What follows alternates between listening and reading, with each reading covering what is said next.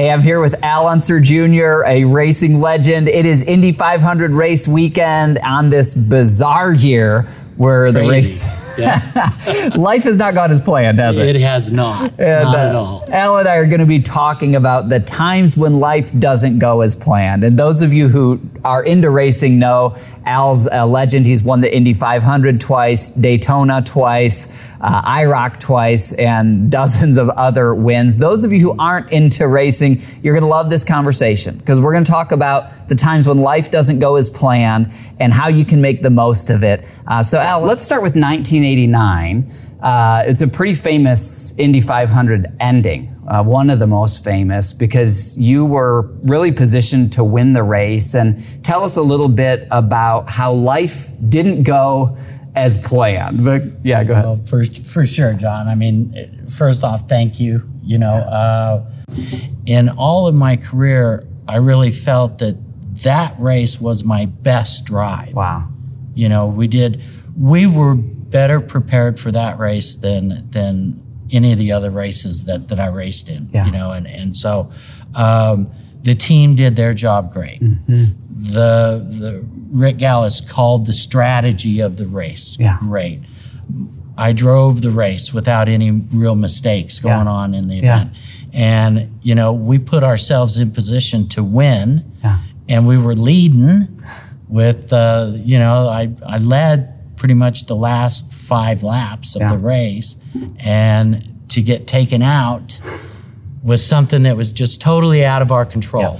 But, you know, one of my best drives in my career, and I came up short, you know, and so you just never know. You never know what's in store, what's going to happen. But we learned from that experience and try to move forward from that. That's right. I feel like that's such a metaphor for life. I mean, you guys had done everything right, and then life threw you something outside of your control. Yep. And I would guess almost everyone watching this feels that way right now with the coronavirus going on. Sure. People who were doing everything right in their business or some other area, life has thrown them something that was out of their control. Mm-hmm. And really, even as we zoom out and look at your whole life, you know, you becoming really a celebrity, being on David Letterman, Jay Leno, Sports Illustrated, et cetera, you know, Nintendo games named after you on TV, et cetera.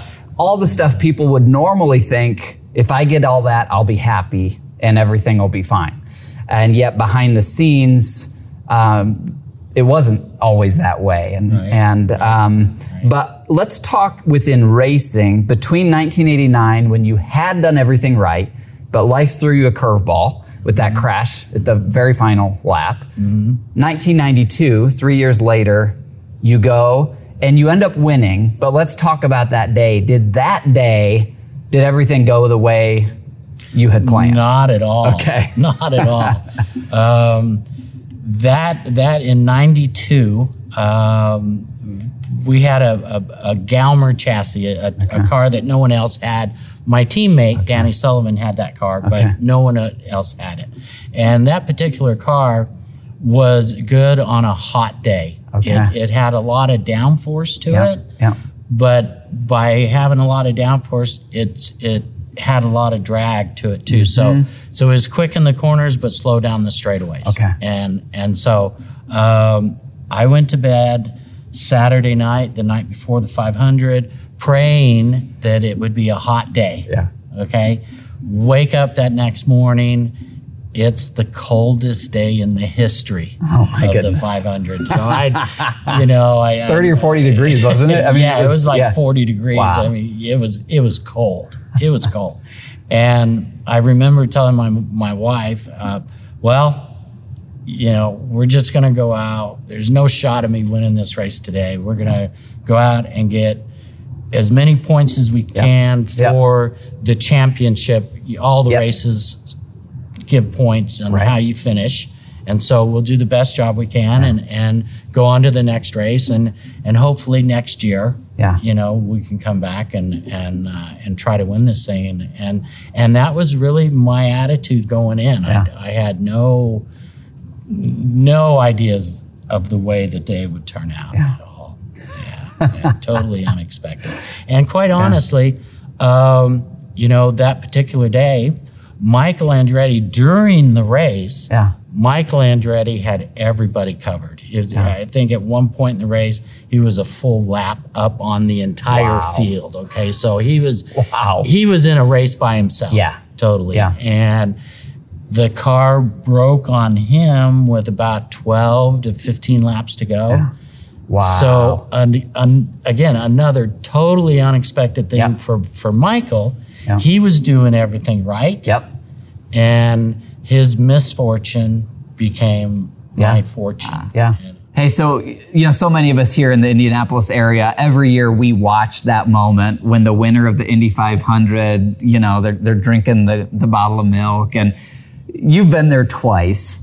Tell us, what does that feel like? What are you feeling in that moment when you've just won the crown jewel of racing? The first time that I won the 500 in 92, it was a childhood dream come true. With Indy, I drove all race cars to be a better driver at Indy, and it took me a long time to win that race. And just driving on the racetrack my rookie year was a dream come true. Yeah. Qualifying for the race was a dream come true. Racing in it the first time was a dream come true. And then winning it was the ultimate dream come true. And so, in that interview when I couldn't put it into words when I was in Victory Lane, and the only words that could come to, because I was asked that, what's it feel like to win? And I'm going, you just don't know what Indy means. Because I couldn't find the words for me because it meant so much. It was life itself. And to accomplish it was a dream come true. That's awesome. Yeah, it's interesting. Paul the Apostle in the Bible, he writes about following Jesus as a race. Now, in his case, it was a marathon, an endurance race. 24 hours of Daytona, if you will. Yes. And this idea toward the end of his life, he's just given everything he has to help people know Jesus. And he says, I've finished the course, I've run the race. Now there is laid up for me in heaven a crown, just like that wreath. Yep. And I love this idea that most of us watching will never win the Indy 500. We'll never get to have that moment you had, but we are all going to cross a finish line into the next life. Yes. And for those who've trusted in Christ, it's going to be a huge victory moment. Yes. And for those who haven't, it's going to be a moment of massive regret of what they're going to miss out on. I know you've shared this freedom from the fear of death that you now have through believing in Jesus. Yes. Just talk to us a little about that kind of metaphor. We don't want the race to end too early. We like our life here on earth, but it is a race. And really what matters is getting to the finish line and then knowing, are you going to be a winner on the other side? Yeah, I once I gave my life to Christ, the finish line for me is so much brighter, so much, different than it had been without Jesus. For me, my walk with God is real fresh. Okay. And the reason why I say that is because I always believed in God, but I never studied the Word. And so, until recently. Okay. And so, basically my conversations with God would be in the race car, and they'd go something like this, like, please God, let me win today's race. Okay. And then win or lose, okay, I would get out of the car at the end and God would stay in the car, and I would go live my life. And so, I didn't study the Word, and God didn't. I didn't walk with God every day of my life, and so on. And so, it wasn't until I moved back here to Indianapolis, and I started going to church with my mom. And really, the reason of going to church with my mom was, Mom is a true believer, and she wants to go to church. And so she would invite me, and I'd go, yeah, I want to be proudful and take my mom to church. Yeah. Okay. So, be a good son. So be a good son. Exactly right. And so I started taking my mom to church, and I just started listening, and it was kind of a slow process, and that sort of thing. And I was there one day listening to you and thinking about Jesus. Yeah. And that was the one thing I felt that was missing in my life was Jesus. And so, I just simply decided to give my life to Jesus and have him believe it, that he's going to have a place for me after I die in heaven, as he promises and as God promises. And so I did that, and the instant I did that, I felt such a good feeling inside, deep inside. And, I've always known God to work fast in my life. This was really fast. And so, but then as time went on, and it soaked in the days and months and so on has gone on, there was something real profound that I noticed within myself. And that was that I didn't fear death anymore. And then I didn't fear to live anymore. Wow. There's a verse in Hebrews. It says that when he died on the cross, he defeated death by rising from the dead. And now he has set free those who all their lives were held captive by the fear of death. Yes. And I know as you and I were talking in this interview and even before, you described that even as your career was skyrocketing and you were nationally known, you were living in a cage. There was the fear of death.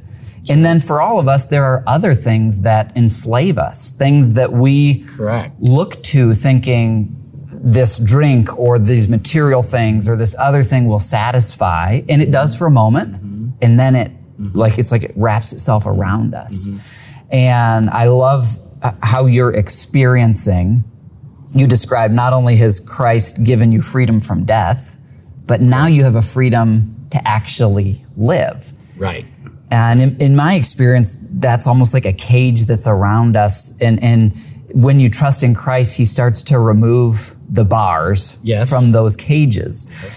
Different cages for all of us, but we all have at least one of them. And, Scripture says when you trust in Christ, you become a new creation in your soul. It says the old has gone, the new has come. So sometimes people think, well, does that mean that if you struggled with alcohol or with lying or with some other thing before you were a Christian, that you trust in Christ, you wake up the next day, and you'll never struggle again with that? That's not true. Yeah. That's not real. That's right. That's right. One of the things I'm excited about with this interview airing on May 24th, your family having a legacy of your uncle winning the Indy 500 on May 24th, your dad winning the Indy 500 on May 24th, you winning the Indy 500 on May 24th. Now today, May 24, is about 1 year of sobriety for you. Is that correct? Correct. Okay. Yeah. Okay. I was, as you were talking, there's those cages that you're talking about, those freedoms to be enjoyed. And, I've had a number of cages that have kept me from having freedom, and one of them is substance use disorder that I've been challenged with for many years. My actual sobriety journey started back in 2002. Okay. A long time ago, and I've struggled with this, where I think I've got it, and which earlier I talked about a higher power and that sort of thing, and in those years, I would be doing so well, and then all of a sudden something would catch me off guard, and I'd go back to it, and that it it's hard. It's a hard disorder to have, and so the one thing that I didn't have, I believed in God, but I didn't have a relationship with God. Okay, and there's a difference. Oh yeah. And what happened, with Jesus has there was a gap with God and me in the past, and I have sinned. I've done things wrong. All this kind of stuff, and God is just everywhere and all at once, and I didn't know how to relate. I didn't know how to hook up with Him. Right. And so in church with you, and quite honestly at Connection Point, it's taught me that Jesus is that bridge. That's right. Jesus is that bridge. And so once I believed in Jesus, that He died for my sins, and I'm forgiven, I'm redeemed, I'm anointed. Once I started believing in that, and I'm going, wow, then all of a sudden I started having a relationship with God. And so the freedoms became more than just fear of death. The freedoms became in life and how to live life and so on. And so, which, with my disorder that I have, it's one day at a time. That's right. And so the devotionals, one day at a time. This really has helped me with a relationship with God. And so, you asked me what would be one of my favorite scriptures or whatever. And so, I'm so new to this. I'm learning the Bible and that sort of thing. And really the strongest one that really comes to my mind is John, and it's 14:6. I am the way, I am the truth, I am the life. No one comes to the Father except through me. That's right. And so when I thought about that, I went, that's the gap. That's the bridge. That's if I believe in God, then I need to believe in His Son. That's right. Who died for me on the cross. That's right. And died for my sins. And if I believe in Jesus, and I started believing in Jesus, and all of a sudden, these new freedoms that I never realized I was even in a cage started coming. That's right. And I'm going, wow, because the freedom is so important. And now that I've been on this time sober for more than a year now, the freedom from that is huge. Amen. And it hasn't been the first time. I've gone stints before, but there's been something missing, and now I really feel that I've found that's something that's missing, and it's through Jesus Christ that has allowed me to now have a relationship with God. There was a movie that I saw recently, and it was Overcomer. And in that movie, about a girl who's running track and she has asthma and that sort of thing. In that movie, one of the teachers asked her who she is, and she couldn't really answer, and I couldn't answer. Right. And so in that movie, the teacher talks about Ephesians 1 and 2. And so I saw that and I went, oh. So I jump up, open up the Bible and read Ephesians 1 and 2. And they said, in the movie it's talking about that's who God says you are. That's right. And so I'm reading along there, and it says I'm forgiven. That's right. It says I'm redeemed. Yes. It says I'm loved. That's right. And I went, okay. And so I start believing this and having this relationship, and it was Jesus that made all of this happen for this relationship. And so for me today, I am forgiven, and that right. was a big thing for me. That's because of that gap. Yep. Because of my sins and the people that I had hurt and all that along the way, you know, it was hard for me to forgive myself. Yeah.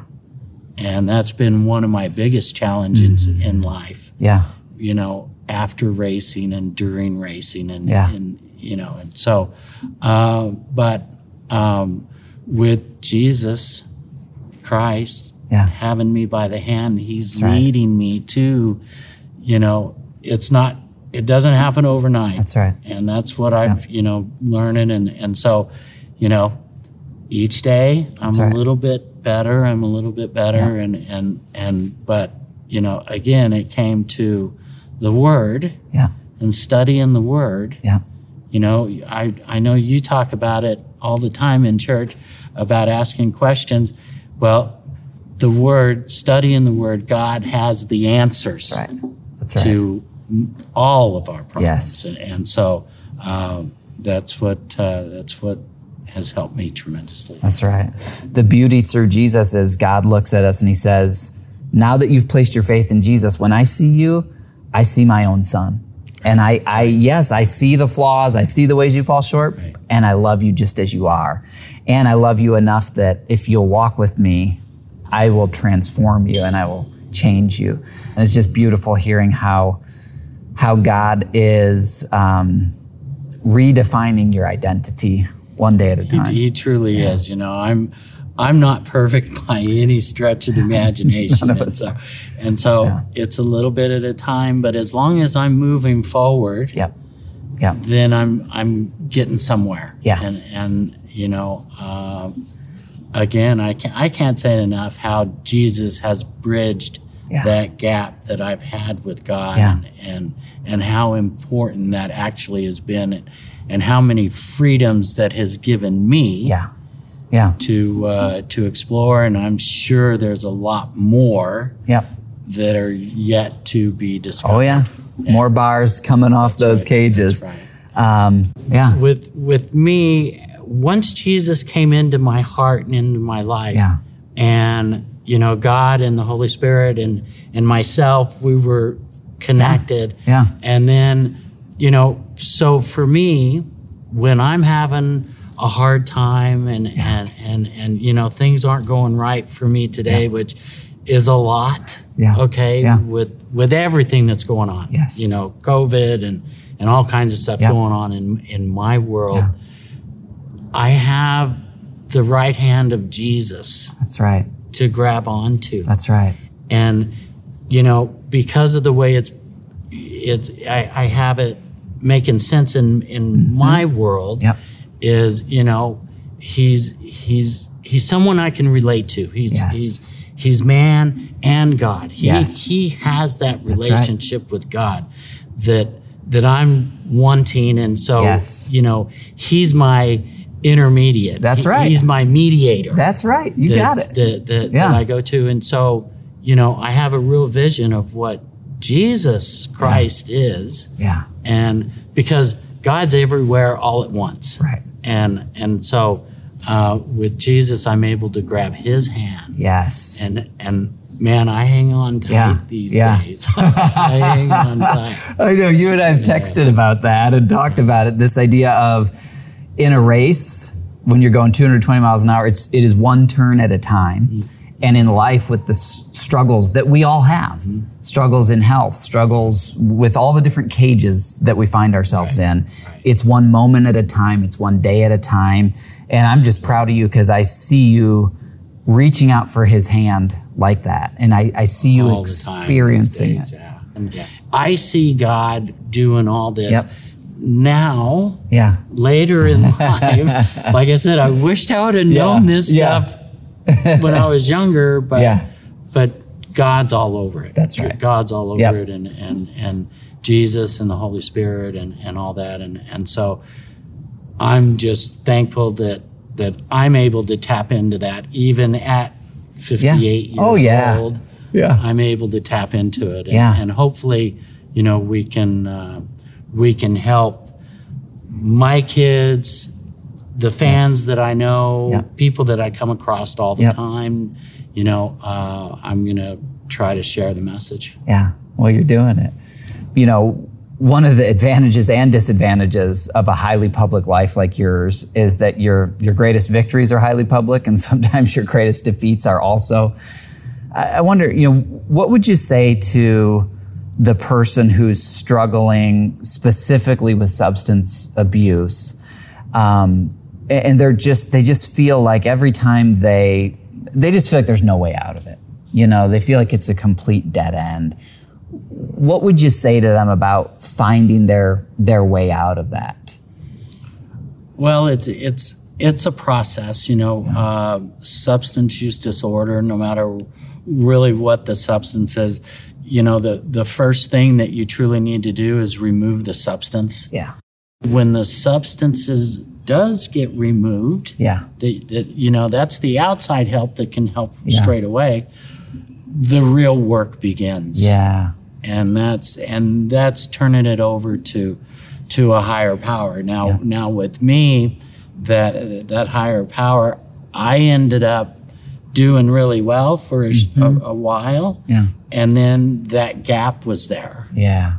And this is before Jesus. That's right. That gap was there. Yeah. And so then when Jesus came in and bridged that gap between me and my higher power, that's when things started to really click. Yeah.